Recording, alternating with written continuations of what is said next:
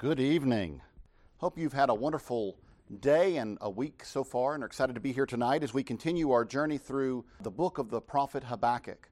And as we have mentioned in both our previous weeks, Habakkuk is considered a minor prophet because of the shortness of the letter of his prophecy, but he is not small or minor in importance. Habakkuk is one of the most important prophecies.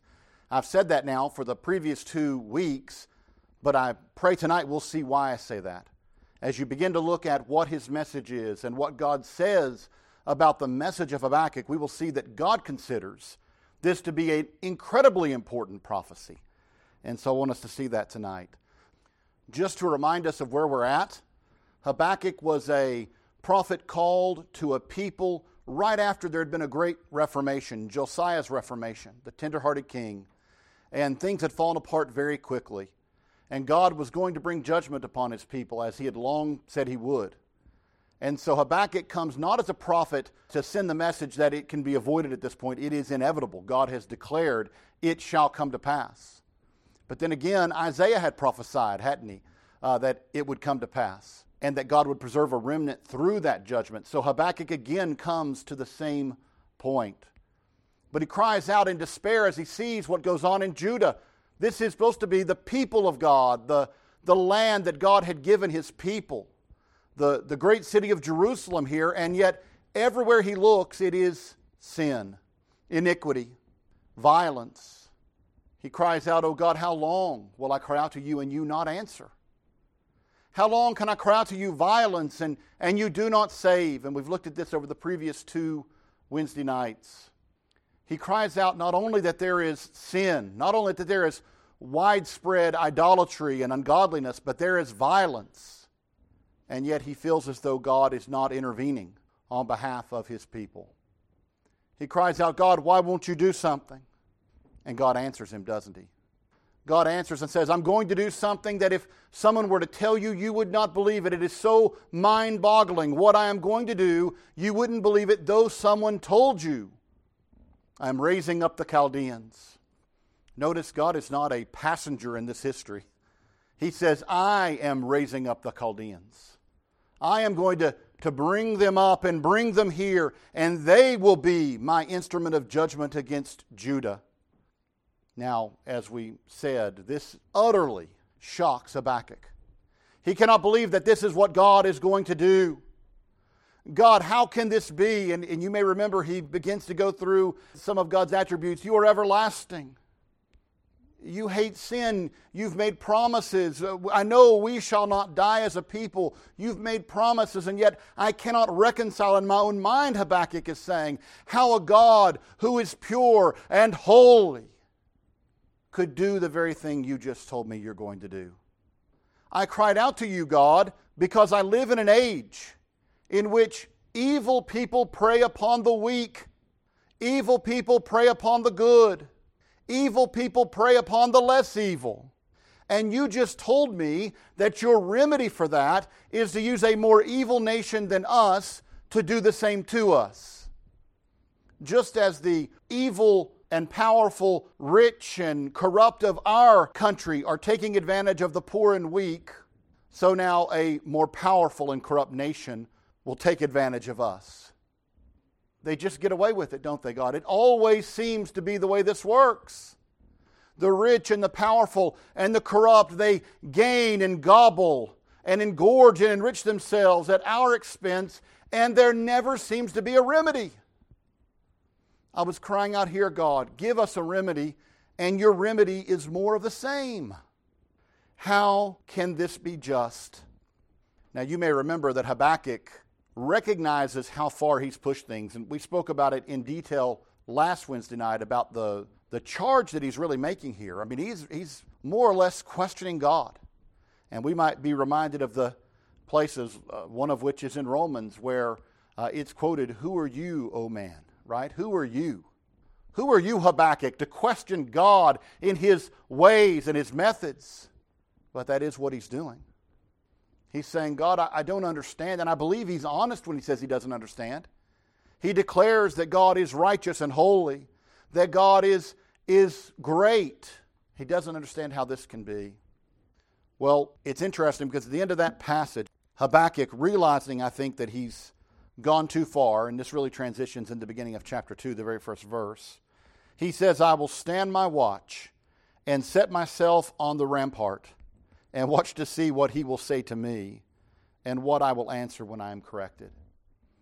Now, Habakkuk knows he's gone too far. He knows God will answer him, I believe, but he expects I think, a reproof, a correction. Now, God does correct him, but not in a chastising sort of way. God seems to be very patient with Habakkuk, though Habakkuk is questioning him very hard indeed. So Habakkuk goes and he waits, and we come to tonight's text. We're going to look at just the first 4 verses of chapter 2 tonight. Habakkuk says, I will stand my watch and set myself on the rampart and watch to see what he will say to me and what I will answer when I am corrected. Then the Lord answered me and said, write the vision and make it plain on tablets, that he may run who reads it.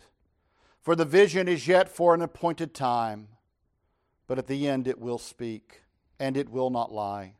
Though it tarries, wait for it, because it will surely come, it will not tarry. Behold the proud, his soul is not upright in him, but the just shall live by his faith. The word of the Lord. Amen. What a great text that is. As we look at it this evening, I want us to look at 3 quick points. First of all, a key moment in biblical revelation. A key moment in biblical revelation. Second of all, a key principle in biblical salvation. A key principle in biblical salvation. And third, a key text in biblical theology. A key text in biblical theology. So beginning first with this idea of a key moment in biblical revelation. I simply mean by that this is an important prophecy. This is an important vision. This is an important moment in the revelation of God's message to man through his prophets. The Word tells us that. If you look at the way this is worded, it is clear. When the Lord answers him, he says, write this vision. Now, the commentators mention that in the Old Testament pattern, that when a prophet is given a vision revealed to him by God, that is a message to be communicated to the people. So in other words, this is not a personal answer to Habakkuk. Now, it includes, if you will, a personal response to Habakkuk. Habakkuk is being spoken to, and Habakkuk is having his question answered. But this is intended to be a response to the people of God throughout history. This is an important message. This is an important declaration from Almighty God. And so he gives him a vision, an important vision. Another indication that it's a message that is more than for just Habakkuk is the fact that the first thing he tells him to do is what? Write it. Write this. Inscribe it. Inscribe this message, Habakkuk. It's to be recorded and preserved, not just for you, but for future generations. And when I say that, I think not only future generations of Judah, but even for us today. We are reading and studying these recorded words because the prophet obeyed the word and will of God. He inscribed the message, and we receive it even today. And the message speaks to us today. And so again, a vision to be written down, to be inscribed. And notice what he says. Inscribe it on tablets. Now that's really important. If you want to recognize the significance of this revelation, that really sets it up another level. It's not just that God says record this message. It's not just that he tells him to inscribe it. He tells him where to inscribe it. Now other prophets recorded in books and on scrolls. But here, Habakkuk is being told to inscribe this on tablets of stone. Now that in and of itself would be significant to the people of Israel. If you were a person who grew up in Judaism, hearing God declare, inscribe it on tablets of stone would get your attention. But that attention would be proven correct. In other words, that your attention to that point was correct is made evident in what is said there as well. Because he not only says to put it on tablets, he says make it plain on tablets. Now, my friends, in Jewish culture, the Torah was read. It was memorized by many people. And in the Torah, there is something very important said. Deuteronomy 27 and verse 8. And you shall write very plainly on stones all the words of this law. So now you have not only the recording of this message on tablets of stone, but the wording that was used in the Torah for the recording of the law is also given here.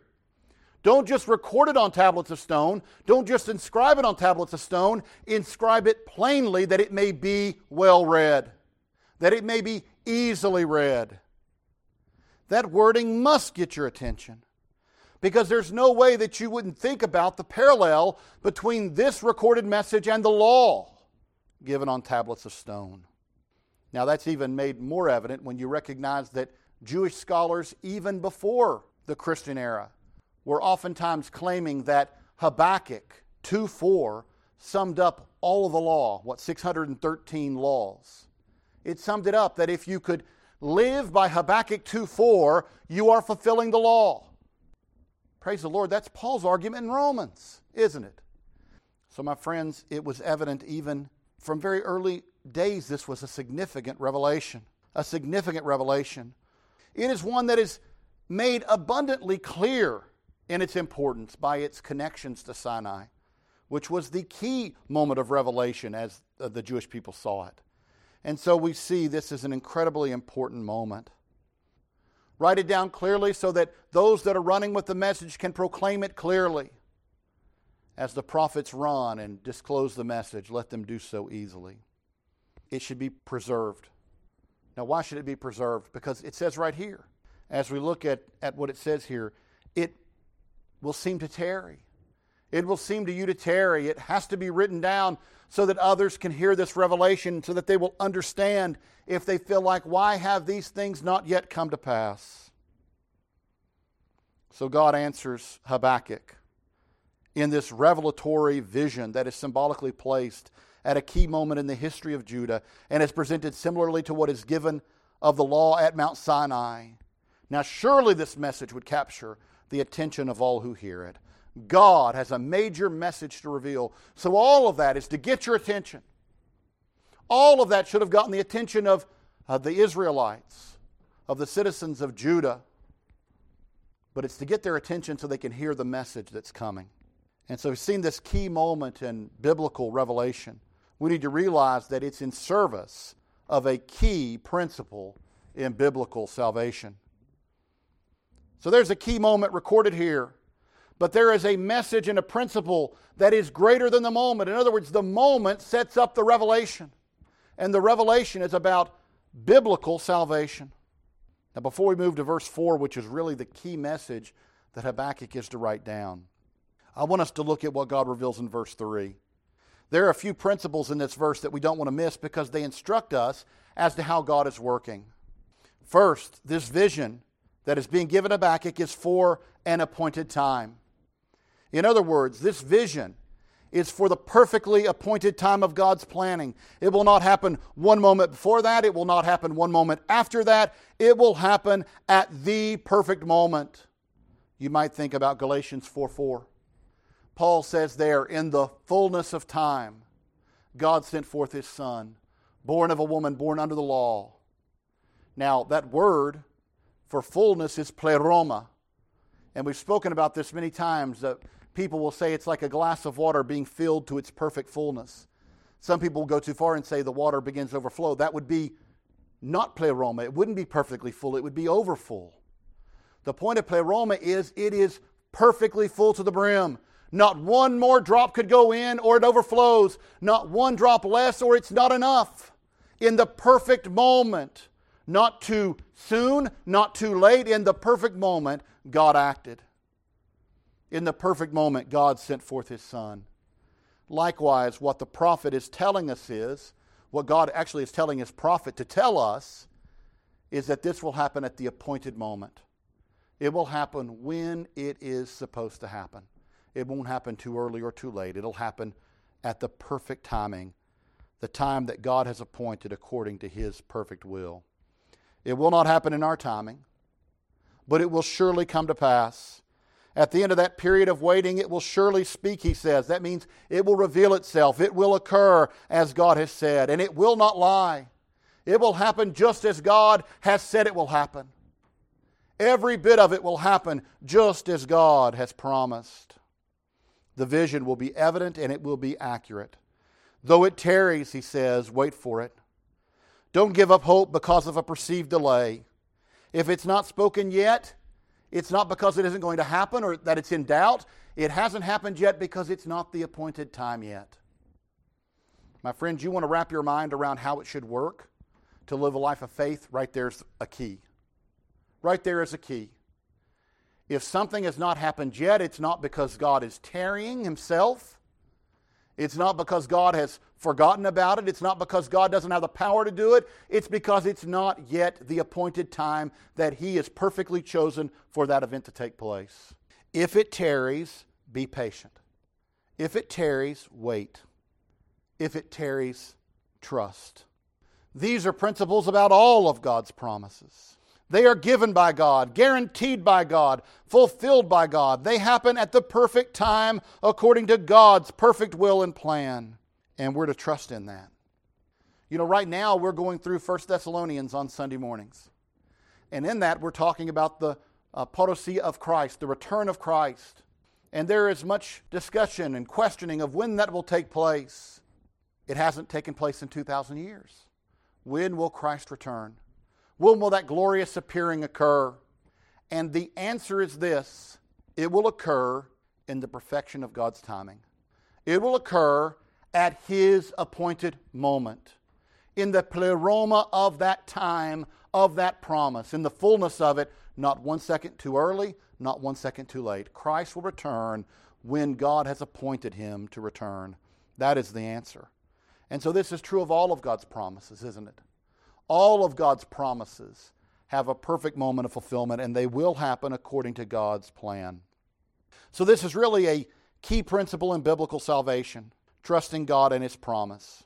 We see that throughout the Scriptures, don't we? Abraham believed God, and it was accounted unto him for righteousness. Now that promise was difficult. That promise was not easy in human terms, in a human sense.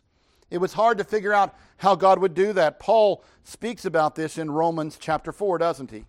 If you turn there, let's start maybe around 16. Therefore, this is chapter 4, verse 16. Therefore, it is of faith that it might be according to grace, so that the promise might be sure to all the seed, not only to those who are of the law, but also to those who are of the faith of Abraham, who is the father of us all. As it is written, I have made you a father of many nations, in the presence of him whom he believed. God, who gives life to the dead, and calls those things which do not exist as though they did, who contrary to hope, in hope believed, so that he became the father of many nations, according to what was spoken, so shall your descendants be. And not being weak in faith, he did not consider his own body already dead, since he was about 100 years old, and the deadness of Sarah's womb. He did not waver at the promise of God through unbelief, but was strengthened in faith, giving glory to God, and being fully convinced that what he had promised he was also able to perform, and therefore it was accounted to him for righteousness. Now, what is Paul trying to tell us here? If you want to understand this principle of faith, look at Abraham. Abraham was a man that had no reason to believe this promise. In an earthly sense, he was too old to have an offspring. His wife had a dead womb, he says. She had no possibility in an earthly sense of bringing forth an offspring. Yet what Abraham knew was the one who had made the promise. Abraham knew that the true God, the living God, the all-powerful, almighty, all-knowing, all-capable God is the one who had made the promise. And so Abraham knew that he could believe the promise of God. He trusted in God's promise. He trusted that God would do exactly what he said he would do. And because of that faith, it was accounted to him righteousness. In other words, he was given right standing, dikaiosune, to be accounted right with God because of his faith. Now, we see it from that earliest moment that God is working in just this way. It's an important principle in the working of Almighty God, as it has pleased God that His promises should not rest on human cunning or human strength, but solely on His grace and His power. Now you see that not only in the story of Abraham, although it's illustrated over and over in the story of Abraham. Think about the entire controversy with Abraham's plotting for an heir. First of all, his steward he wants to be heir, a naturalistic approach. Here's one who is not of my loins, but God, use him. God says no. And then there's this plot, if you will, that Abraham enters into with Sarah to use Hagar to be the means of bringing forth an offspring, Ishmael. Abraham says, that Ishmael might stand before you. In other words, that Ishmael might be my heir. But God says, no, it cannot be Ishmael. Why? Why can't it be Ishmael? Because if it's Ishmael, it's not by the promise of God, but by the cunning and devices of man. And from the very earliest point, God is saying, salvation does not come by the will or effort of man, but only by the grace and promise of Almighty God. And so we see from the very beginning this principle, don't we, of faith. Our faith in God's goodness, His grace, and His promises. You see it throughout the history, don't you? Not only in the time and again, by the way, historically, the purpose of God would seem endangered according to human eyes and human thinking. It's not just that there is an heir promised and Abraham and Sarah can't have children, but the next generation there is barrenness. And then if you continue on, you've got the story of the patriarchs and how Joseph is thrown into the pit and all seems in jeopardy. And yet all of that action God superintends for good and for His purposes. That's what Joseph said. What you meant for evil, God meant for good. Throughout the history of Israel, do we not see that over and over the promise would be endangered? In fact, if it was up to man, his will, his strength, his mind, the promise would have died over and over again. But God was showing time and again, it's by His grace and His power that His promise will be fulfilled. God delivered Israel. God kept a remnant alive when there was no other hope of preserving the people of God. We see it over and over again. God's preserving the line of David through a remnant, the fulfillment of prophecy in the life, death, and resurrection of Christ. Over and over, these are God fulfilling His own promise. And you see, Habakkuk's question is really larger than even he realizes, because at its base, he is speaking about how the world operates, isn't he? He's not just saying in this one example, he's saying over and over again, the powerful gobble up the weak. The corrupt take advantage of the good. The evil take advantage of the less evil. How is it that we're in a world where violence and evil prospers? And God, you seem to do nothing about it. Will this always be the way it is? And the word of the Lord, the prophecy, the message here is God will not let evil go. He will not let it stand. It will be judged. It will be taken down. The righteous will be vindicated. But it may not be in Habakkuk's time, and it certainly will not be in Habakkuk's way, because God's ways are not our ways. And so, my friends, that is a message that not only Habakkuk needs to hear, but we need to hear. It will not always be this way. And that is an eschatological issue, because this really pictures something great, doesn't it? That there is a day when God will right every wrong. There is a day, ultimately, when evil will be judged and righteousness vindicated. But it's not in our time, and it's not in our way. It's in God's timing and in God's way. God, by His grace, will see His plan be fulfilled. But this is more than just a historical principle, isn't it? It's the salvific principle of the Bible. God, by His grace, delivers those who trust in Him. That's the message of verse 4.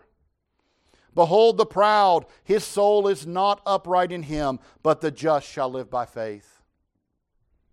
You see, there's just two camps pictured here. There's the proud, those who elevate themselves, those who trust in themselves, those who are all about themselves, whose God is themselves. And there are the just, those who trust the Lord, who love the Lord, who desire to bring glory not to themselves, but to the Lord. You see, my friends, we could go into a long exposition on just this, couldn't we? We could go back to Romans chapter 1 and see that Paul presents this there. Right after quoting this very verse, he talks about those who do not desire to give glory to God, they suppress that truth in unrighteousness. Instead, they create idols for themselves, that they might create their own God, that they may worship. In other words, they define God, then really they are God. Paul says those sorts of people are not upright. Their soul is not upright in them. Judgment will fall upon them. Now he's speaking primarily about the Chaldeans here. They are a proud people. They are an evil people. Judgment inevitably must fall upon them. But this has larger implications, because all of humanity is divided right here down this line. Those who trust and worship themselves, and those who trust in and worship God. Those that worship and trust God will be saved. The just shall live by faith. But the proud, their soul is not upright in them. They will face the judgment of God. So we've seen that this is a key moment in biblical revelation. And we've seen that this is a key principle in biblical salvation, that the just shall live by faith. But we also want to see that this is a key text in biblical theology. This text is quoted 3 times in the New Testament. We know that the author of Hebrews quotes it. And we know that Paul quotes it in Galatians. But Paul most famously and importantly quotes it in Romans chapter 1, verse 17. And I want to say for just a moment that it's often been said that Romans is really an exposition and application of Habakkuk 2:4.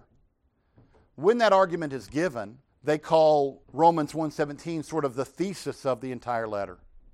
I don't think they're wrong on that. I think it is the key text of the letter. And Paul certainly exposits that point and uses it as the basis for much of his argument on how we are saved. That we are not saved by who we are or our pedigree or what we've done. We are saved by faith and by faith alone, in Jesus Christ alone, by God's grace alone. But I think the message, the larger picture of Habakkuk, is very much on Paul's mind. Just as in the days of Habakkuk, he looked at his nation in jeopardy, falling under the judgment of God. And the question might be asked, how will God's promise come to fruition? And Habakkuk is told, trust God. Trust God. Trust God's plan. Trust God's purpose. Trust God's timing. Trust God's way. So Paul is speaking to a church in Rome, a church of Jews and Gentiles alike, and they're having issues. But one of the larger questions in the book is found in chapters 9 through 11 on how to understand what is happening to the people of Israel. Paul begins by asking what has happened, right, to his kinsmen according to the flesh. Have the promises of God come to no effect? Do they fail to stand? Paul asks. He says no. Paul is thinking very much of Habakkuk as he begins to walk through this and say, listen, the people of Israel are under a severe judgment. Paul says that in that text, doesn't he? That there's a blindness that has struck the people. It seems as though God has turned his back on them. But Paul says there are still promises that God has made that he will fulfill. And Paul has some inkling of how it's going to happen, that the Gentile world is reached, so that the Jewish people are stoked at jealousy, so that then the Gentile world will bring in the Jewish people when the time is right. But ultimately, Paul's hope is not in some human strategy. as Paul lays that out, he's not writing out a roadmap on how to get there. Paul says, I trust in the will of God, the plan of God, the truth of God's word, and the truth of His promises, and I trust His timing, that God will do these things at the right time. So I think Paul's not just expositing Habakkuk. He is using Habakkuk as kind of the backbone of application to the letter.